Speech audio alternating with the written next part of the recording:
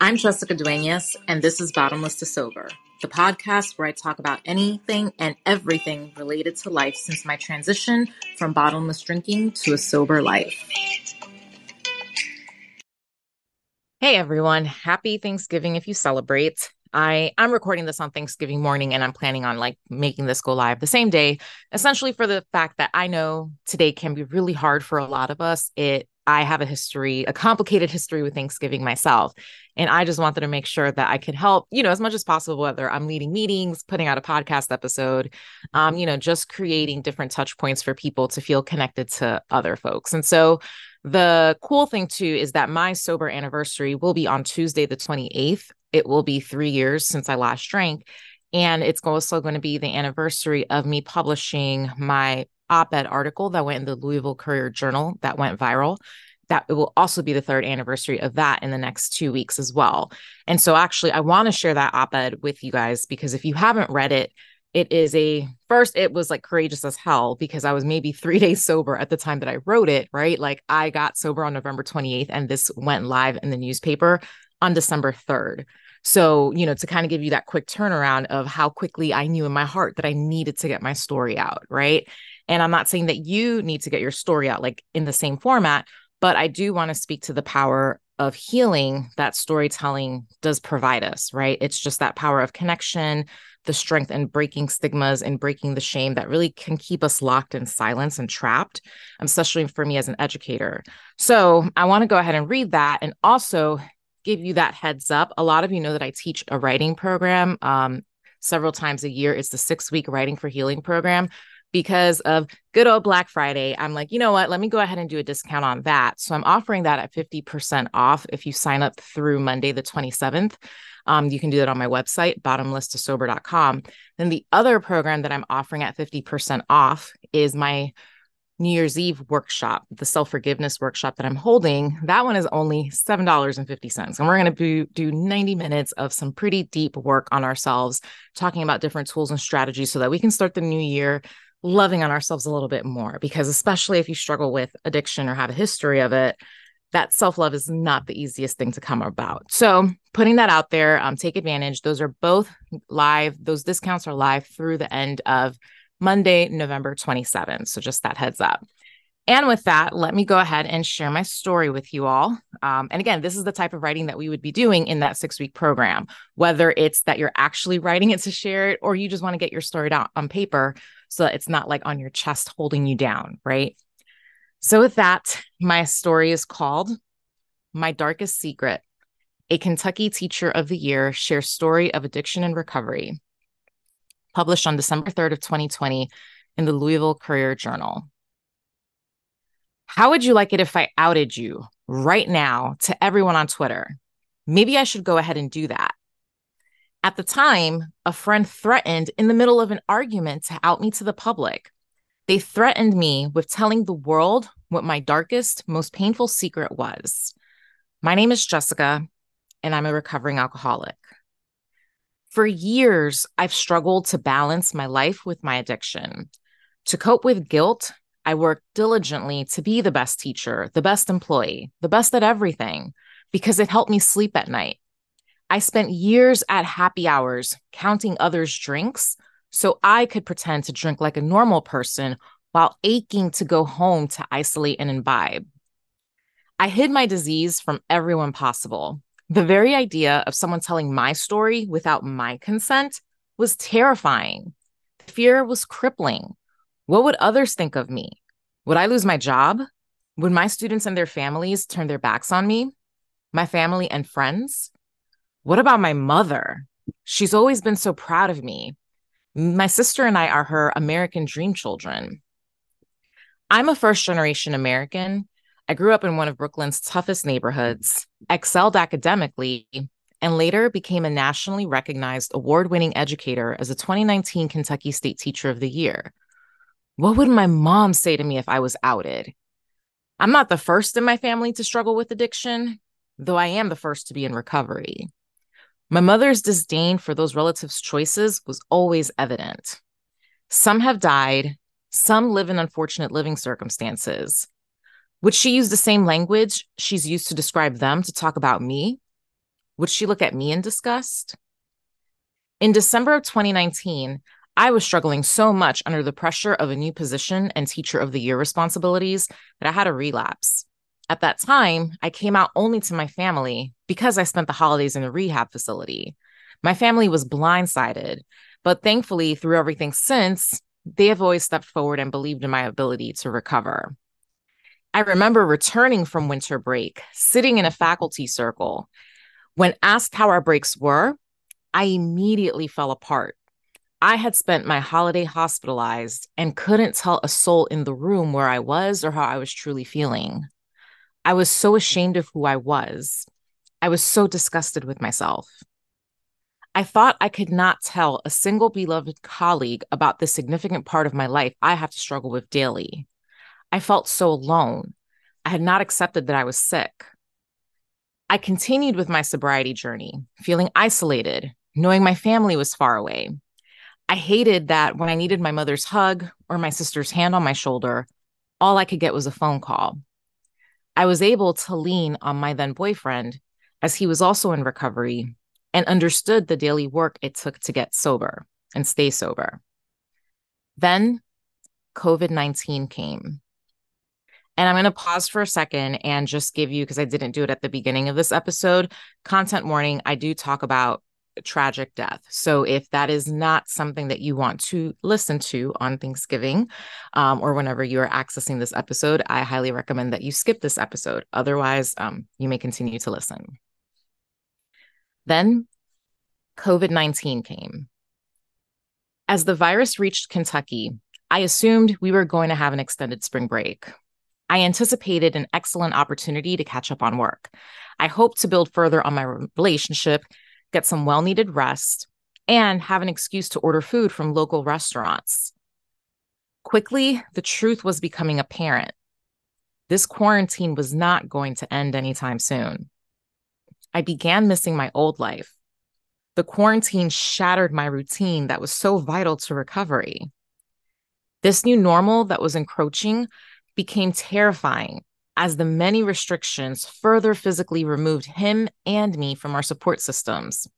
We entered grocery stores, fearing infection just to get necessities, scrambling to get essential items such as toilet paper. Life became increasingly depressing for the two of us, and he relapsed. He struggled. He cried tears of shame and guilt, tears that I had experienced so often. One morning, he said he would run out to the gas station and he would come right back. He never did. I went looking for him at his apartment and knocked. No answer. I called his phone. I could hear it ring, but he didn't answer. I banged on his door. I yelled, but no response. I grabbed a fire extinguisher to beat his door down. A neighbor called the police on me, and when they arrived and got the apartment door open, I heard, "There is a dead male." Everything was a blur until the coroner let me in. I saw him lifeless, and there went my sobriety. At that moment, I thought my dreams of a future vanished. Dreams of marriage and a family, just gone. I was utterly devastated and horrified. I couldn't have my family rush over to help me because of COVID-19's travel restrictions at the time.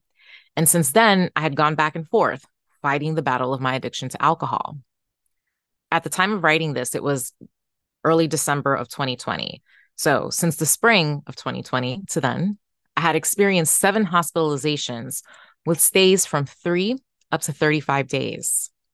My summer of 2020 was a complete blurred wreck that almost killed me, and I would have accepted that fate at that time. However, each time I fell, I was able to get back up with other support. And as the fog cleared, I tried my best to move forward. And yes, the grief was too much, and I would fall again. Thankfully, COVID-19 allowed for remote work, so I decided to risk travel to leave Louisville and stay with my family. I sought their help because I could no longer try to do this recovery work daily on my own. Ever since, I've started to feel better. I have had more solid days than rocky ones. Each time schools were possibly gearing up to return to in-person classes, I noticed that panic filled me. The idea of being forced to return to Louisville for work permanently triggered my trauma. I tried once to go back, and it was a failed experiment. I knew that I narrowly escaped death over the summer. Going back to Louisville would have set me up to die by prioritizing my career. So I finally decided, to truly embrace my recovery. I decided to let go of this beautiful thing called teaching that has consumed every part of my being and resigned. My last day is December 4th. Do I love Louisville? Absolutely. Is it a place full of trauma for me? Yes. Did I ever think my 13-year career teaching would end like this? No. However, from darkness comes light. Each day, as I go through this process of choosing life, of choosing to stay sober just for another day, I know I made the best decision ever. My dream is to attain long-term sobriety, and I believe one day I will. But just for today, I choose to live in recovery until I fall asleep. I will fight my alcoholism daily. I no longer live in fear of anyone trying to out me. There were times this year I felt ready to die, but here I stand to tell my story of choosing to live. I will live a good life. I will have a family, find peace, and still be of service to others, just not in the way I had planned. My mother has a saying in Spanish, uno pone y Dios dispone, meaning we have one plan, but God can have other paths to our goals, which I accept as my journey. Today, I stand proud of who I am and embrace all parts of me. My recovery will no longer be my secret. Instead, it is my story to share, to tell others that we all deserve a fighting chance at a good life, no matter how many times giving up feels like the only way out. I hope and pray if anyone gets anything out of my story, it's the following. Number one, death is never a solution to any problem we have, no matter how overwhelming it may feel. Number two, always lean on others for help. We don't have to suffer in life alone. Number three, recovery is possible. If you fall 8 times, get up 9. Fight for your life. You are worth it. And number 4, which I have changed my stance on since reading tons of neuroscience literature, but I'm going to go ahead and read it. Number 4, addiction, regardless of the substance, is a disease, period. No one judges a person with diabetes. Don't let anyone devalue you for your condition. And that's my story. So first, I want to thank you for listening to it, right? And I've got to say that when I read that story back years after it's been written, first, I'm grateful for progress, right? Just in that last bullet where I say addiction, regardless of the substance, is a disease, period, with such firm belief.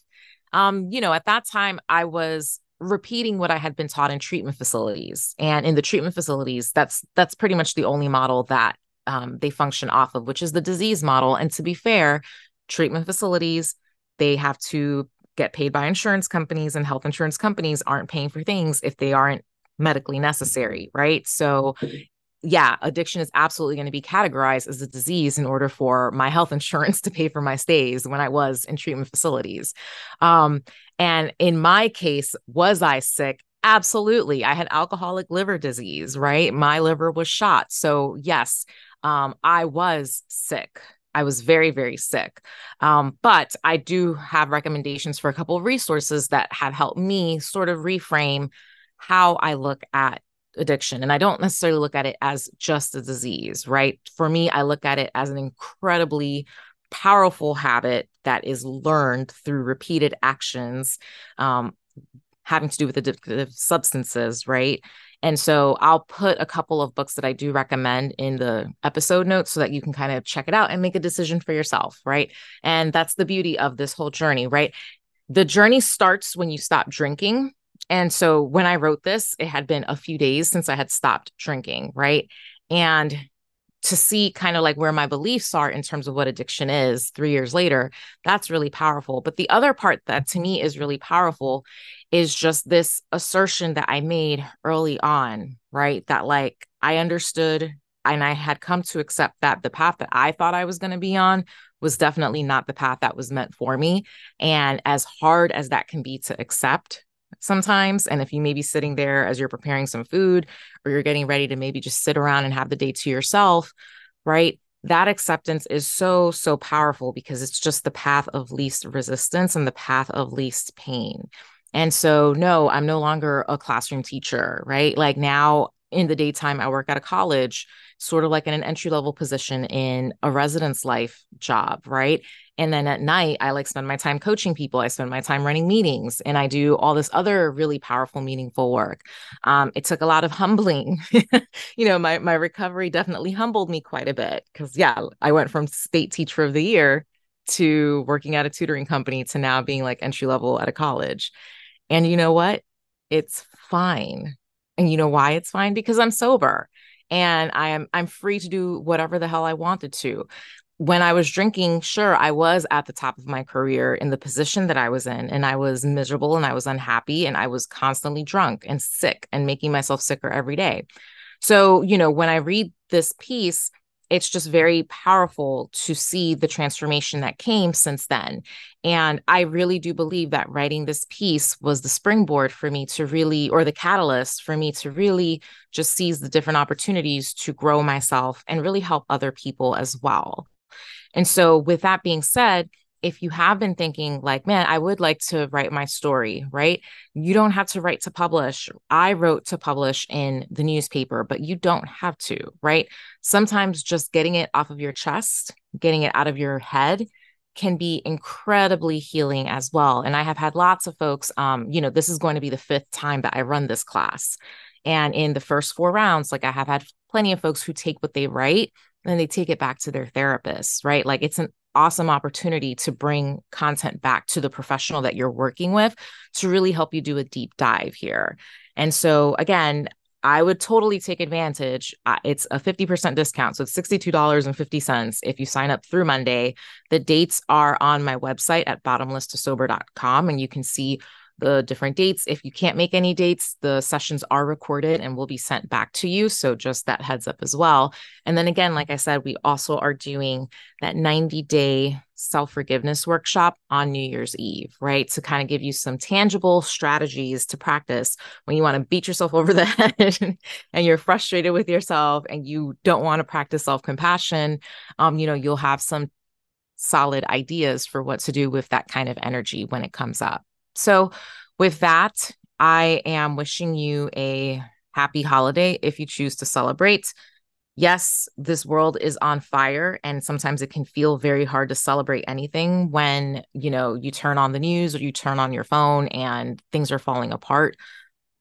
I also want to recognize that things have always been falling apart. It's just that the amount of access that we have to news and to media today is overwhelming, right? And so if a part of you is like, oh, why should I bother trying, because the world's gone to shit, my invitation to you is to think about what will you be contributing to this world if you're drunk, right?